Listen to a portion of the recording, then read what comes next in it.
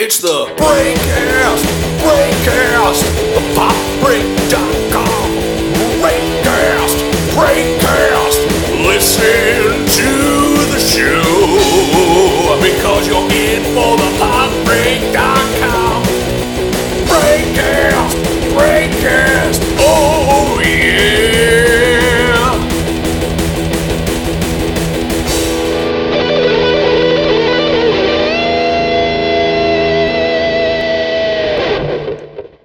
Hello, everyone, and welcome to the Breakcast. I am your host, Aaron Sarnecky, Senior Writer for thepopbreak.com, and I am joined today with my brother, Josh Sarnecky. Yep, and I can't remember what my title is anymore, but howdy. I think it's Senior Columnist now. You'd have to ask Bill to be sure. I just do what he tells me. So Josh and I are here once again to discuss another movie. This time it's celebrating its 10th anniversary. And that movie is Alice in Wonderland, the 2010 version by Tim Burton. Not to be confused with the 1951 version, which did not come out 10 years ago, because math. Right. If we wanted to celebrate the anniversary for that, what would it be, the 70th? Yeah. Next year? Wow. Yeah. That math took longer than it should have. Yeah. But yeah, so the 2010 adaptation. Right. So, Josh, do you have a recollection of when you first saw this movie? I do. When we saw it together, we were there with some friends in high school. So that was our senior year of high school. And the most vivid thing about seeing this movie was that you and I don't think either of us particularly were interested in seeing this movie. But our friend Jordan really, really wanted to see it for whatever reason. And so he convinced us and a few other friends to go see it. And the most memorable part about that experience was that probably within half an hour of the movie starting, Jordan fell asleep. Jordan had some sleeping issues. And so he didn't wake up until the very end of the movie where she kills the Jabberwock. He's like, there's a dragon in this movie? So, Jordan, I love you. You're great. I can't believe you brought us that movie, and then fell asleep. And that is pretty similar to my recollection. That's basically what happened. But I also have a little background on what happened before the movie. Do you remember going to the dollar store, getting a bunch of candy, and then sneaking it in? Oh, was that the time we did that? I'm pretty sure that was the same time. Okay. Because our friend Jordan also he claimed that one time when he brought in food to the movie theater, and, you know, movie theaters generally don't like you bringing out outside food. He claimed that one time that he had some in his pocket, and he told one of the staff at the movie theater who questioned him, he said, "This is my diabetic blood monitor. How dare you ask me to take it out of his pocket?" Yeah. You remember that story? Oh, yeah, I do. And that's just, I think that Jordan falling asleep and that story, I think, sums him up pretty well. I feel bad calling out Jordan, but no, this is why we love him. Yeah. Jordan, if you're listening, you know, you're great. We love you. Just friendly teasing. Yeah. But yeah, so that was, in terms of the movie itself, the only other thing that really stood out for me from the movie was the stupid Mad Hatter dance, which we'll get into, I'm sure. Right. I think for this time, you already sort of mentioned the climax, but I think let's kind of stick to, you know, the beginning for now. Yeah, as I have a tendency to jump to the end, I will do my best to not do that this time. So this was the first time that I had seen this. I might have seen it a little bit on TV before, but this was the first time that I had rewatched it in full. Was it the same for you? Yeah, I'm pretty sure I hadn't watched this since 2010. So, rewatching it, did your opinion with, you not really having much of opinion of it last time, did it change at all? It changed a bit. I don't think the movie was as much of a train wreck as I remembered.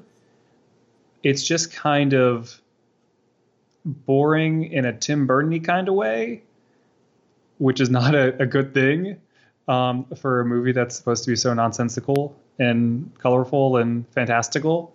It's just kind of forgettable, I would say. What about you? I have similar feelings. My thoughts are sort of like, I know you haven't watched it, but in Chernobyl, when they're talking about the nuclear disaster, which is a funny analogy, they said, not great, but not bad, but not great. And that's sort of what my feeling rewatching the movie is, it's not really that bad, but it's really not that great either. There are things that it does that I think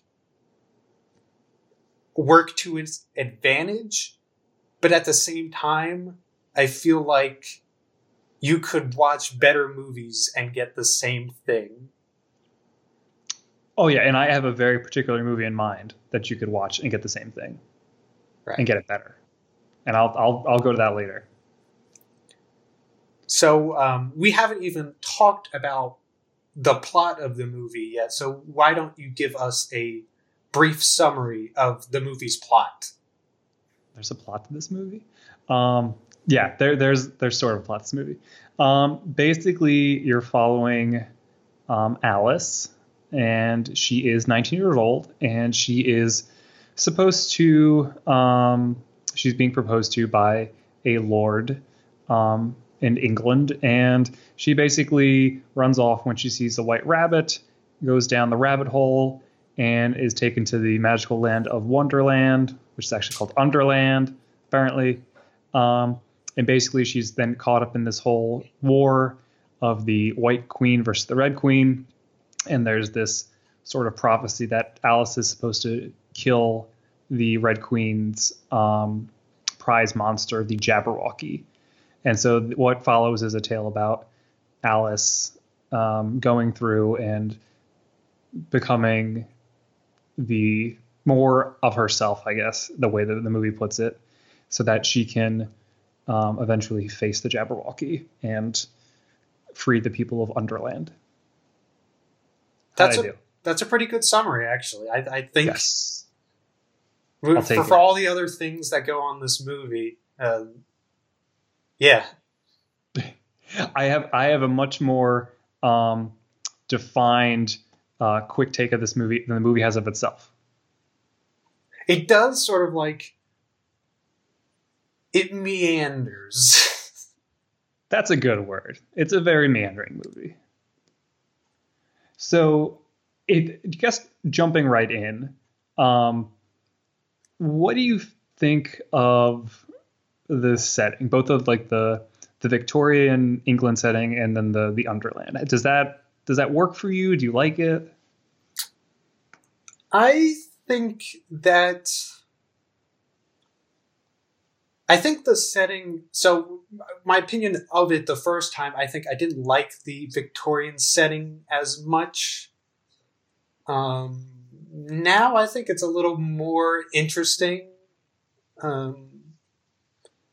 Maybe, I don't know, I'm just a little bit older. I can appreciate things like the costuming and stuff like that. Not that it's something that blew me away. It was just like, it's like, okay, this is, a period piece. As for Wonderland, whatever we're going to call it, I rewatched, and we'll probably go into comparisons at some point, the animated version as well, prepping for this, and I think that the translation between book and cartoon and movie is pretty accurate. I would say that they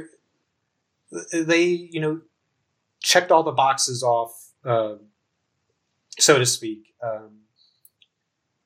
I'm not a particularly big fan, and there is a reason for this, or at least I think there's a reason for this, where the colors are a little more muted. Part of that is the Tim Burton aesthetic, but part of it is also that some of the life of Wonderland has been taken away by the Red Queen, or at least that was my interpretation. That's why it looks that way, because when we see some flashbacks, it looks a little more colorful. Right. I want to agree with that last part with the colors, and that might have actually bothered me more than it did you, because I know it is a very Tim Burton-y look to have things a bit washed out, but it didn't feel right to me, even though I haven't seen the 1951 version of Alice in Wonderland. But when I think of what I do know of that movie, and the other things that go with it, I usually consider it to be very vibrant and bright and colorful. And so much of this movie is just very gray tone to it. And your description, having watched the movie, your description is accurate. It is a colorful movie, as you know, most of the animated movies that Disney has produced is. Right. And that was actually one of the things, when I'll compare it later, I will say that was one of the things that is very noticeable watching that movie and that I liked about that movie. But I feel like that's just a general, good animation should pop. Yeah, but I think that Alice in Wonderland has definitely gotten a association with more psychedelic imagery, and I feel like the muted colors really take away from that, and it bothered me a bit. And I get your point about the Red Queen sapping the life out of Wonderland, but even when you see the White Queen's domain later, even that's very muted in a weird way. You mean like discount Minas Tirith, Lord of the Rings? Basically, I've got a lot of thoughts on the White Queen and her nonsense, but yeah. So the look of it was just a bit meh for me. How did you feel how the CGI has aged? I think it's perfectly serviceable. I don't think it's gonna it didn't blow me away, but it, compared to things that are 20, 25 years old, I would think it's aged pretty well. Do you think so? No, do you disagree? Kind of. Well, so this was apparently nominated for Best Visual Effects at the Academy Awards for that year. And there were so many times when I found myself being really annoyed with the visuals for this. And I don't think it's that they were necessarily bad. It's just that it seemed like they threw way too much at it. And because of that, it almost was stretched thin. Because there was one character in particular kept bothering me, and that was the Knave of Hearts or whatever, the kind of the right-hand man of the Red Queen. Right, Crispin Glover's character. We'll get to the cast. Yeah, like I don't know why they animated his arms and legs to be so weird and lanky, but it was so distracting. It did not look good.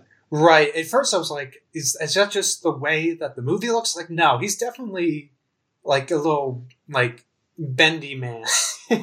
Yeah, I don't understand that. I kept expecting it to be like a Men in Black reveal, like, oh, he's a little guy inside of a big suit. Like, no, that's not it. And that would have sort of fit with the plot, with some of the revelations that come later in the movie. Right. But so those things didn't really work for me. Like, I think overall it's okay, but there was moments like that where it just looked bad. And I think the same thing about Tweedledee and Tweedledum, I think, looked pretty terrible. What about the Red Queen's bulbous head? Oh, gosh. That is another big offender. I feel like you can tell that they just pasted, like they just blew up her head, Helena Bonham Carter's head, and just pasted it back on her body. Like the seams are very visible for that, if you know what I mean. I do agree. Some scenes it looks good, but there are definitely, I would say, the majority, if you're really looking at it. And maybe they're like, hey, well, there's so much going on that people won't notice. One thing I will note is when we saw this movie, we saw it in 3D. And this was back. So this was only a few months after Avatar came out, which we did not see in theaters. But 3D was really becoming the big thing. Yeah. Though a difference between the two movies is Avatar was shot in 3D with James Cameron's fancy camera system. This was converted in post, which James Cameron actually criticized Tim Burton for doing. Because, you know, if somebody's going to copy me, they better do it right. Fair. I couldn't remember if we'd seen it in 3D or not. So thank you for remembering that. I don't think... Well, one thing to say about 3D is actually that would have cut out the light of the picture even more, because that's a tendency for the 3D glasses. They tend to cut out some of the light of the picture, so it would have looked even darker to us. Oh, okay. But yeah, we did see it in 3D, because I can particularly remembering, I don't know if I felt a little nauseous, but when she was falling down the rabbit hole, I remember seeing that in 3D. Right. Yeah. I don't think it's super obvious that this movie was made for 3D, even though it wasn't shot in it. There are a few instances, I think, when the Hatter throws his hat or other things, when things are popping out of the screen, that's like, okay, well, that was a 3D shot. But yeah, I don't think, unlike some other movies, say like Spy Kids 3D, when 3D was really a gimmick, I mean, some would argue it still is, but when that was the idea of, when you do 3D, you're going to have to throw things in the audience's face. I don't think there was too much of that. There was a bit of it. I was maybe a little bit more critical of that than you, because there were times when it did pull me out and it reminded me, oh yeah, this was really marketed for 3D. You mentioned the ones with the Hatter and throwing his hat. The ones that really got me were when the Bandersnatch was running through the forest, or especially the and that's, speaking of discount movies, they're definitely like discount Avatar there. And then what is it, like the not the main white rabbit, but the other rabbit. Oh, the March Hare.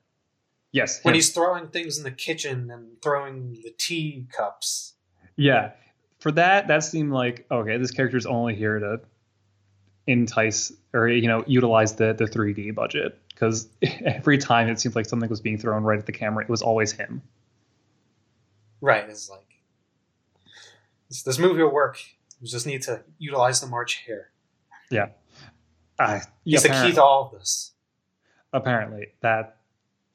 Ugh. So before we get too far, I do want to get into, you mentioned like the transition from going from the Victorian England setting to Wonderland, where she first like meets everyone. There's the whole drink me where she gets big, and the bottle she drinks makes her small, and the thing she eats makes her big. Correct. That's what it is. Okay, cool. I know that is from the book, and yes. I know that's also in the 1951 movie. Mm-hmm. In terms of the CGI, though, did you feel like the CGI for that worked well in this? I think it worked well enough. I think that scene they could have shaved a couple minutes off of it. I think it went on a little too long. It takes forever just for her to like grow big and grow small. Just, okay, we get it. She's got to change size. And I think that even the movie has impatience with her, because they have Dormouse and I think the White Rabbit talking and wondering, doesn't she remember how to do this? Like, what's going on? So yeah, that part just dragged a little bit. But did you have something to say about the Victorian setting? It was fine as kind of framing the Underland scene. It does remind me, and I'll just get into it now. Did you get a vibe of The Wizard of Oz at all from this version? I didn't really connect the two. I think there are similarities, obviously, between the two stories. Right. I think for me, this seemed more Wizard of Ozzy. Gosh, now I'm thinking of like Ozzy Osbourne, The Wizard of Oz. But like more like The Wizard of Oz than it could have been, because there are a few characters in Underland that reflect those in the Victorian England setting. Right. Okay. Yeah. There was that, though they aren't played by the same actors. Right. So it's not as obvious and on the nose as it is in. I mean, not on the nose. It's supposed to be that way. It's not as apparent as it is in The Wizard of Oz, but just the way that Tweedledee and Tweedledum are a lot like the two women that Alice encounters at the party. And there's a few other ones. I think the Red Queen is very similar to the woman who's hosting the party. Things like that. But those kind of things gave me that Wizard of Oz vibe. And when we were talking about, other movies have done it better, I think Wizard of Oz has definitely done the whole travel to a mystery, fantastical world and come back with new knowledge and lessons better than this movie did. Oh, I feel like to compare the movies is so unfair, because The Wizard of Oz is so full of, I mean, there are certainly elements of it that are dated, particularly when you can tell when they're on a soundstage. But I don't know, that movie is so full of life, whereas this movie is so not. And that's the Tim Burton of it all. Is that, like, I have not seen as much Tim Burton as you have, I'm sure. But this strikes me as a very Tim Burton feel to it, where we're going to throw all these fun and colorful and strange things at you, but there's going to be something just a little dead about them all. It depends on the Tim Burton movie you're talking about. If you're talking about a movie like his Charlie and the Chocolate Factory, then yeah, there is a certain similarity. And maybe that was sort of, I didn't see the new Dumbo, but that might have been a criticism of his new Dumbo. Some of his movies work better than others. I'm not a huge fan either of the Tim Burton aesthetic. I love it in his Batman movies.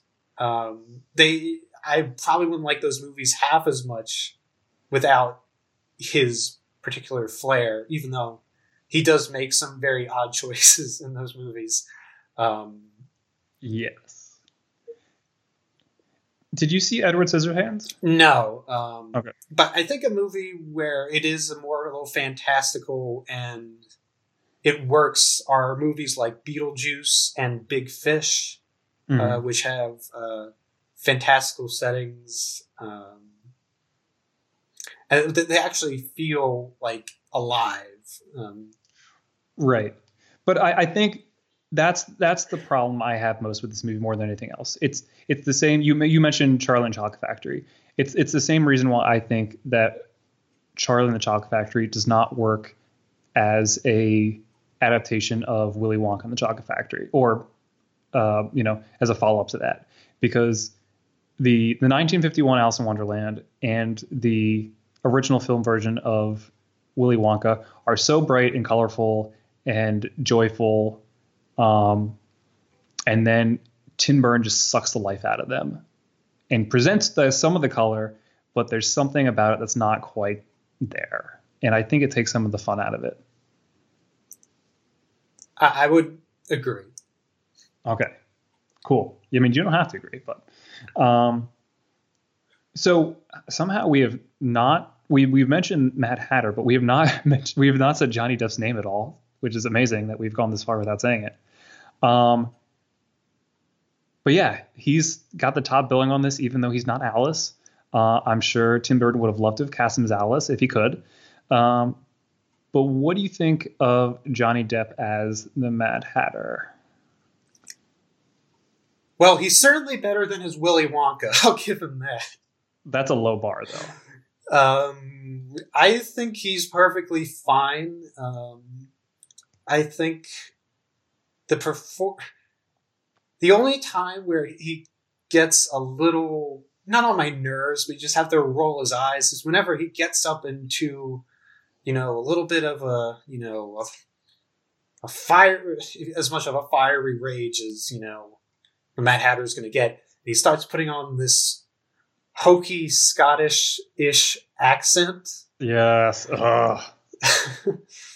Talking about, I can't even do it, but that wasn't too bad. No, that annoyed me so much. I forgot he did that, and it's so distracting. And here's a guy who, I mean, I'm not British, so I guess I can't rate him too much on his accent, but from somebody who's in something like Pirates of the Caribbean, and at least for an American, he puts on such a convincing accent that you forget that he's not English. I don't know. Maybe, if you're British, you'll be like, no, his accent is terrible. But for me, like, him talking with any of the other characters played by British actors like, Keira Knightley or Orlando Bloom, doesn't, seem odd to me. He seems like he fits right in. Yeah. He does pretty good with accents, but that Scottish one is, it seemed like him making a choice more than anything. Like, I feel that was Johnny Depp coming onto the set and saying, I want to do something weird. What can I do? Oh, when he's getting really passionate about something, I'm going to put on a Scottish accent for no reason. And I mean, I wouldn't be surprised if you're right. I mean, I have a feeling that Tim Burton gives Johnny Depp a very big free rein with his performances in most of the movies that they've done together, more as they've gone on. Which is fair. I mean, when you develop that kind of working relationship with someone and you have that level of trust with them, I get that. But I think as a director, you also have to be willing to say, hey, I don't know if this is working. So what about just the visual of the Mad Hatter? Did you like that? When I first saw it, it really freaked me out. His eyes and his eyelashes and just his pale white face are sort of freaky. Yeah.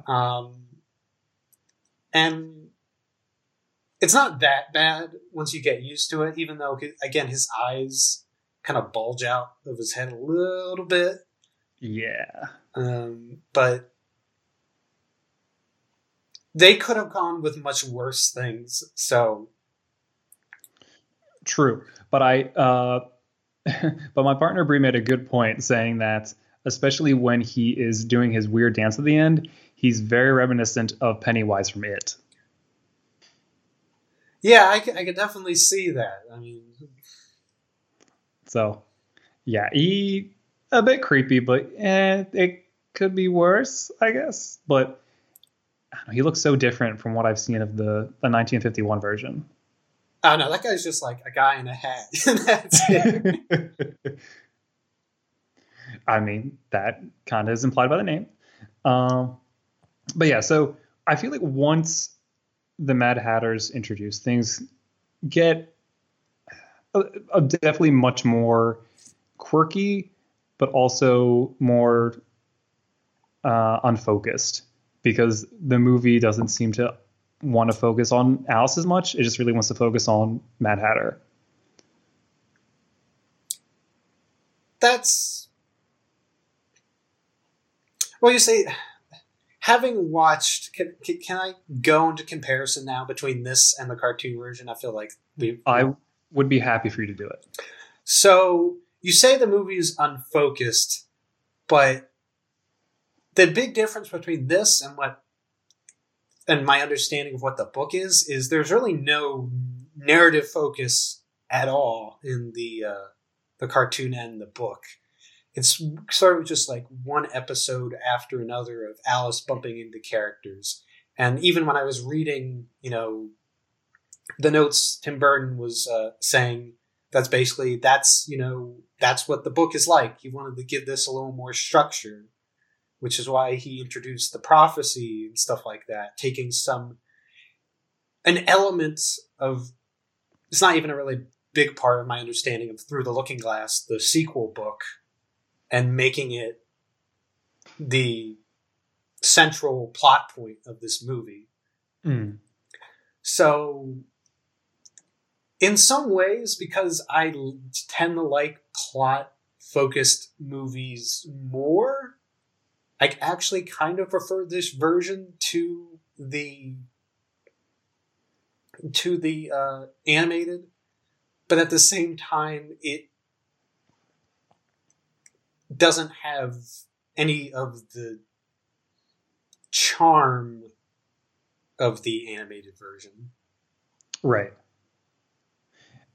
And that makes sense. And I know, researching before talking about this, and by researching I mean Wikipedia, that the book is very much unfocused and really episodic, and it sounds like the 1951 movie is pretty similar.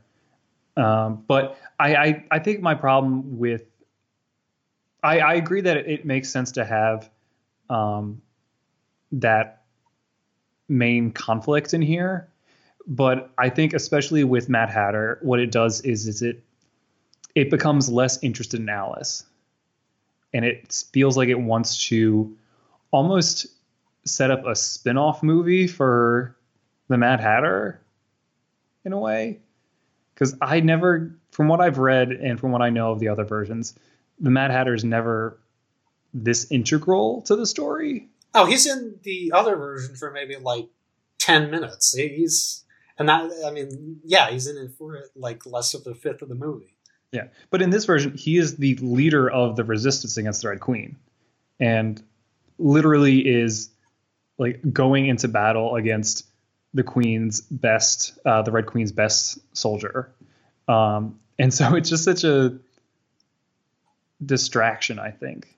Some other interesting differences is, so, like I said, the Jabberwocky it's just like a poem or something in the Through the Looking Glass book. It's not actually like a plot point. It's just like a poem.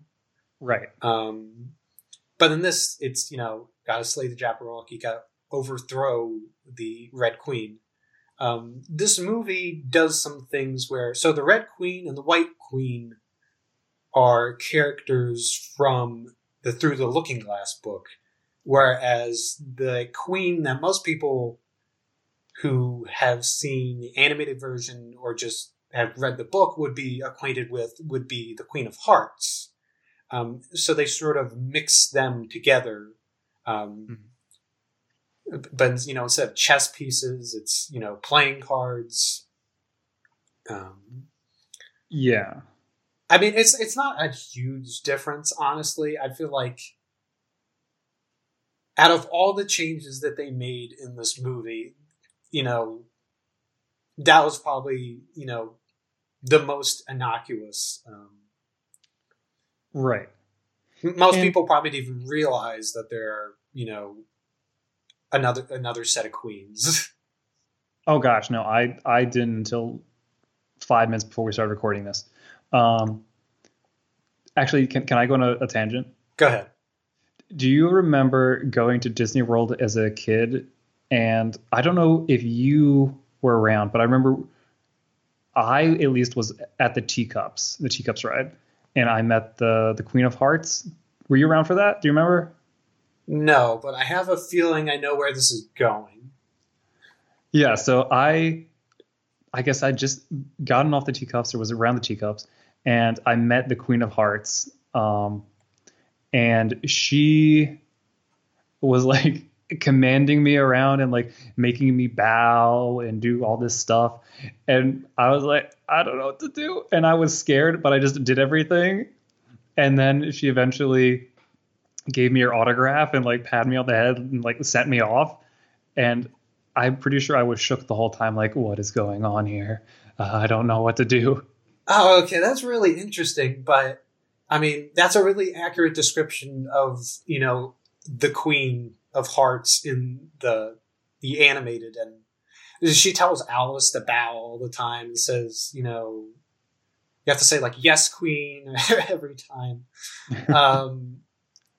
How old do you think you were when that happened? I'm curious. I was young. I might have been like 5, maybe. Oh, man.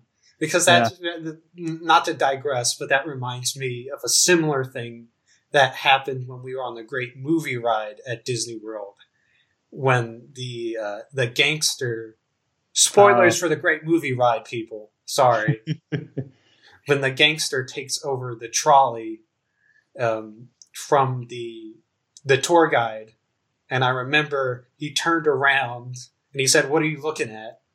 And I don't know if I cried, but like I was so like scared. So that is interesting. Like, you know, these characters are supposed to be intimidating. I think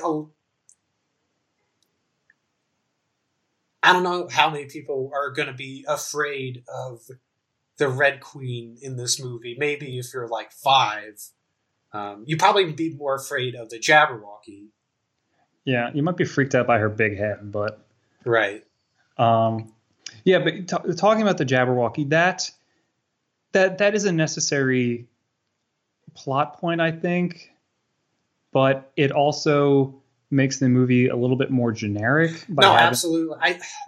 I commend Tim Burton for trying to make this movie have a narrative, but the whole chosen one has to slay the dragon or whatever has been done so many times. I mean, I guess, you know, his angle, and I guess if you want to give this movie some credit, it's like, well, you know, usually it's a young man hero who slays the dragon, and this time, you know, it's this, you know, young girl who does it. And, you know, there's certainly those, you know, supposed to be a certain feminist interpretation of Alice in this movie, especially with the Victorian setting. Yeah. But I can't help but feel that if you wanted something like that, you'd be better off watching something like, well, it's not a Victorian setting, but you'd be better off watching something like Little Women, or if you wanted a more adventurous movie, you watch Mulan, or, you know, even the Powerpuff Girls. It's like, there's so many things that like do it more interestingly. To watch this movie for it is sort of, you know, cheating yourself out of better media. True. And so I want to give credit to the screenwriter, Linda Woolverton, who was the one responsible for really adding this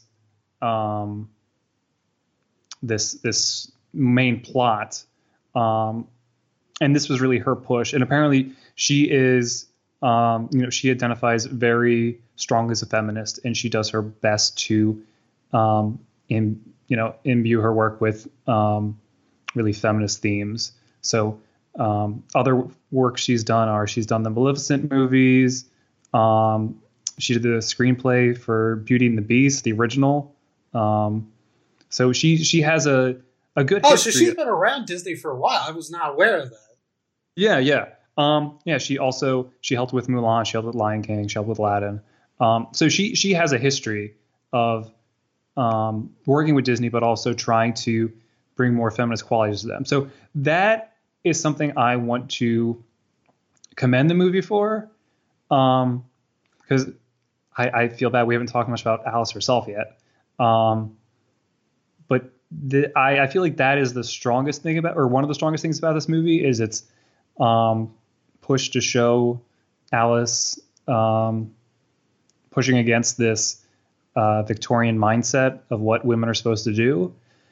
But I would agree it's a problem to have it be such a generic chosen one narrative. That's just very boring and uninteresting. Yeah, just the idea of Alice slaying a dragon just doesn't seem in line with Lewis Carroll's vision, like, at all.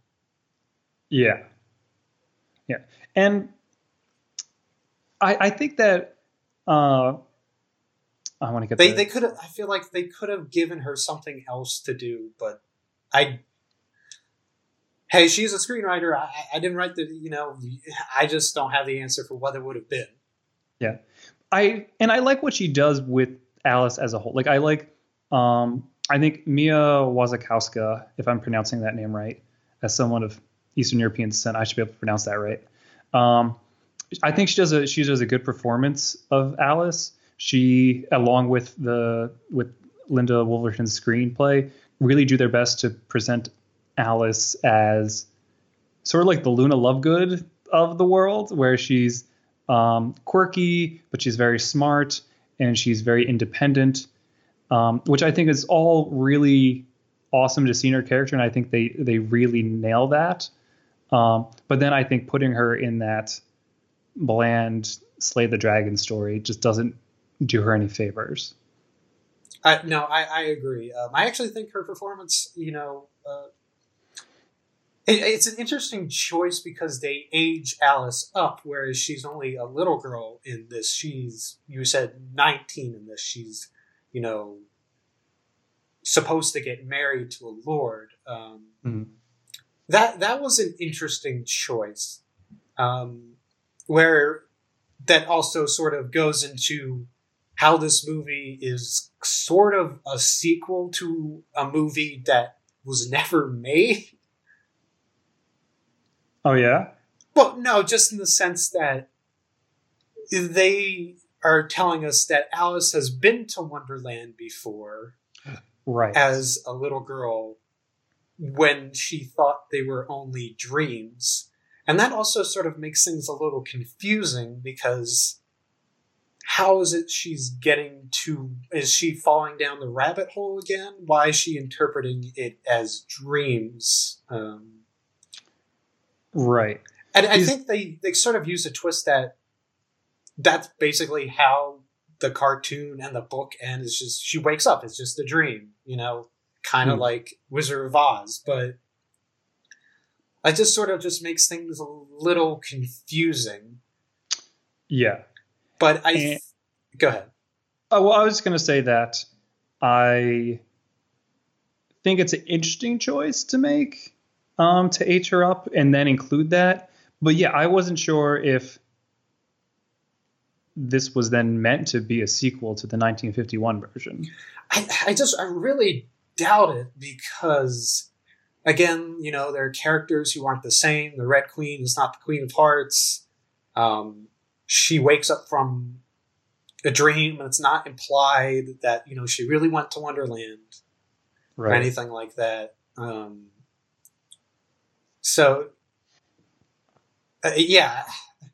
It seems to be like it's a sequel to a movie that they didn't make. Right. And maybe when they were, early on in the scripting phase, they're like, do we want to make a straight adaptation of the book? And they're like, well, let's do something more interesting. And then they were like, yeah, let's give it more plot. We're introduce these elements through the Looking Glass. And of course, so does the cartoon. Tweedledee and Tweedledum are from the Through the Looking Glass book. They're not from the Alice in Wonderland book. But right.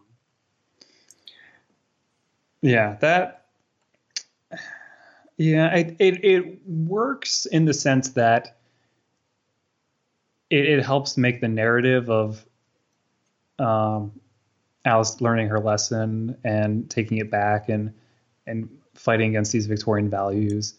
But otherwise, it's a strange decision. Yeah, I would agree. Because I don't know, like, what do you get? like, what does it add to the movie other than a twist to know that she's been there before?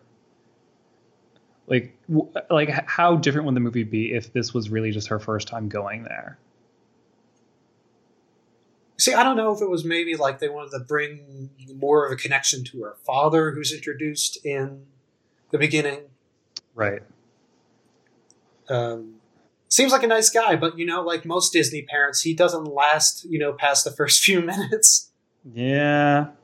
Yeah, they don't really have a long life expectancy.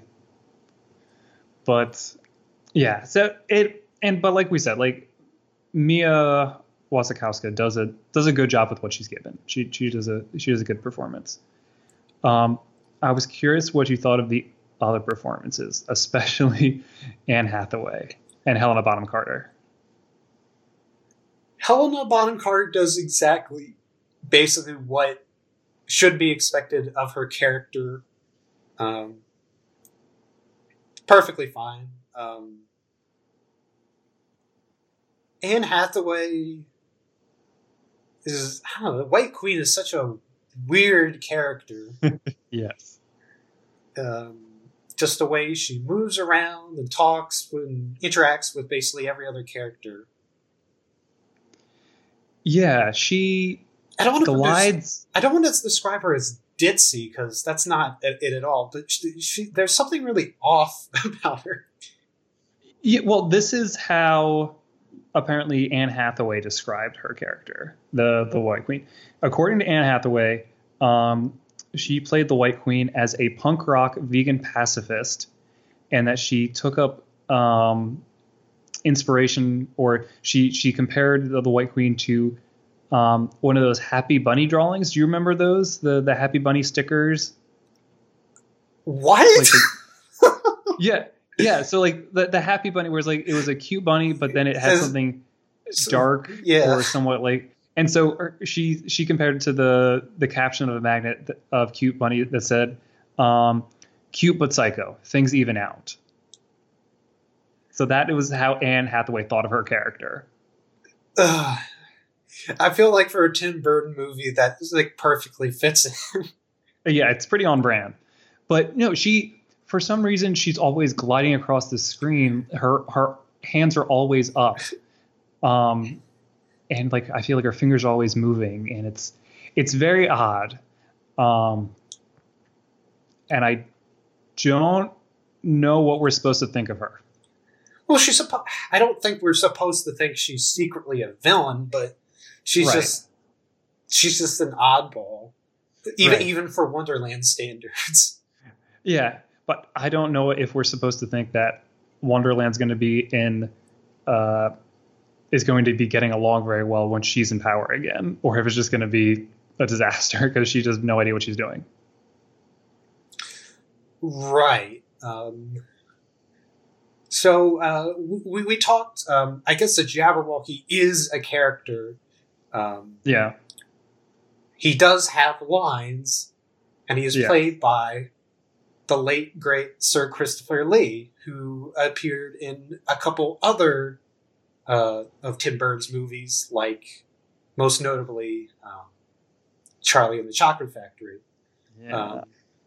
Did you remember that he voiced the Jabberwocky? As soon as not before he talked, but okay.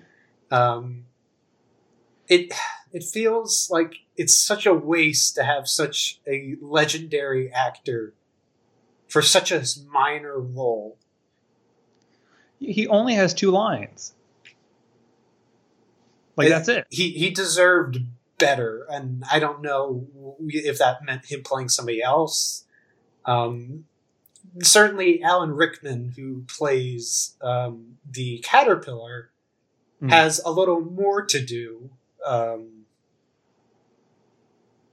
I don't think there's much to say about his character other than he's a little rude to Alice, but he means to nudge her in the right direction.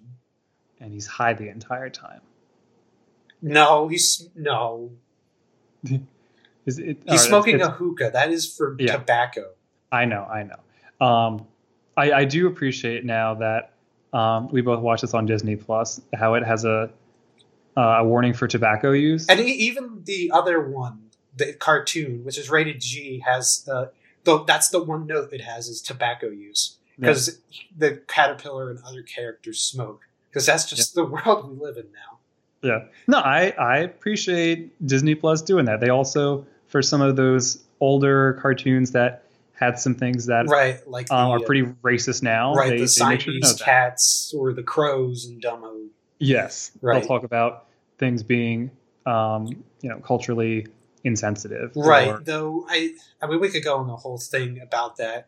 Some people thought that their description of certain things fell a little short, that they kind of defended the stuff a little too much, whereas you look at some of the statements that Warner Brothers made about some of their cartoons, they made a little stronger, emphasis, this was wrong then, it's wrong now. But that actually brings an interesting point up. It's a good segue, actually. So in the end of this movie, we slay the Jabberwocky, and Alice says, okay, I want to be, her old father's business partner. She's going to be his apprentice. And she says, we should go to China and trade with them. Some people didn't take that, as a good, in like an innocent way, because of, the British's relationship with China in the 19th century. And, Did you catch that? I think that just comes from Tim Burton not being mindful of his, historical, precedent. Did you catch that? I did a bit when Alice comes back and she says, we can take advantage of our foothold in Hong Kong. I was like, ooh, that's where right. I think that, it was trying to be a little flat. It was like the culture is rich and stuff like that. But it's like, again, like you look at the wars that were fought over things because of British influence in China. And it's just sort of, I think, again, I don't think there's anything, negative meant by it. It was just, they didn't do their homework, or they just didn't think of it. Right. And there was criticism I read, because it's basically you get this hero who her lesson is that colonialism is good. She gets her Arya Stark moment of what is west of Westeros, what is east of England. Maybe we should stop having people do that. Man, I don't know. I mean, discovery is certainly one thing, but what you do once you land is a whole different thing. Yeah. So I like the idea as Black Panther might call her, or usually might call her a colonizer. Yes, she's basically one of the bad guys from Black Panther. She would go to Wakanda and steal all their vibranium. She's the true villain. But no, it was tone deaf more than anything. Like, it's something that they should have thought of more. But it's good in the sense that it has a connection to her father again. So it kind of ties up the movie. But they shouldn't have done it still. At least not in that way. But I'm glad you brought that up. That was one other thing I had on my to-do list. But I don't know if there was anything else really I had in mind. Anything else that you want to talk about for the movie? Just some interesting. This movie actually did win some Academy Awards for costuming and stuff like that. Mm. You mentioned that it was nominated for visual effects. I think Inception won that year. Nice. We're going to mention Inception on every podcast we do this year. It's it's our New Year's resolution. Right.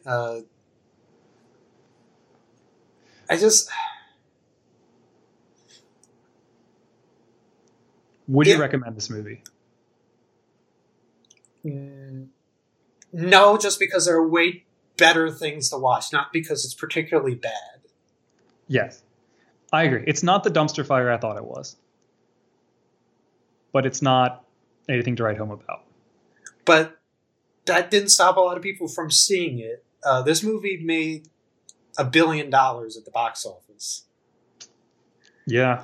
And that do you think that's because there was a certain expectation with this movie, with Tim Burton directing it, that it was going to be something, and then it wasn't? Because I think when I heard about it, I thought that it was going to be weirder. Because even though this is a Tim Burton movie, and you have things like Johnny Depp doing what some people have said is a crip walk, and his head spinning around,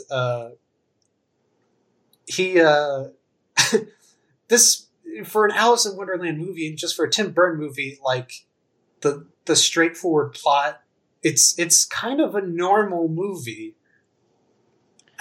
And I don't know if it's just because if he had done this with, I think sometimes we forget that Disney is just adapting these stories. Like, they don't own Alice in Wonderland. If he had done it with another studio, it maybe would have turned out a little maybe darker or weirder, maybe more in line with an Edward Scissorhands or a Beetlejuice.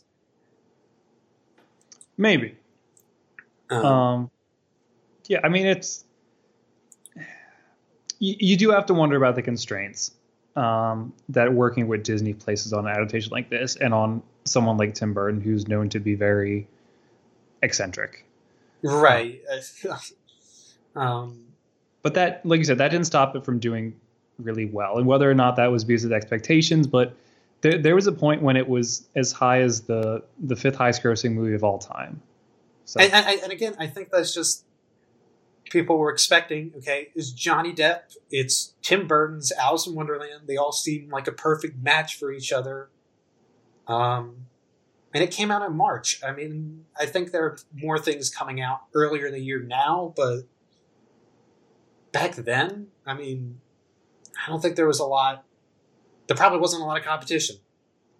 No, I mean, even now, 10 years later, this month, March is still really not that big of a box office draw. I think the biggest movies coming out this year are probably Quiet Place 2 and the Mulan live action version.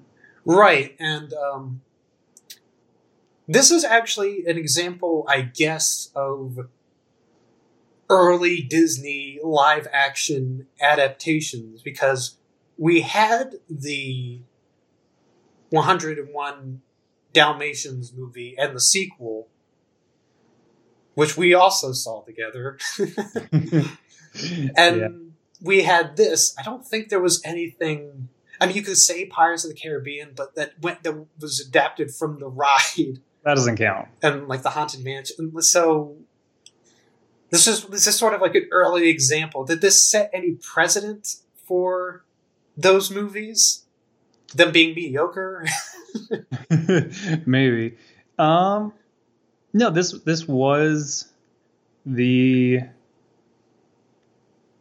first of those that happened, it looks like. Other than the Dalmatians, but that came out in 1996, so there was a bit of a gap. I think you can make the argument that this really started it. I think there's a stronger argument to say Cinderella started in 2015. Oh, no, absolutely. Cinderella, I think, and Maleficent are the two movies that really kicked it off because of how well they did. Yes.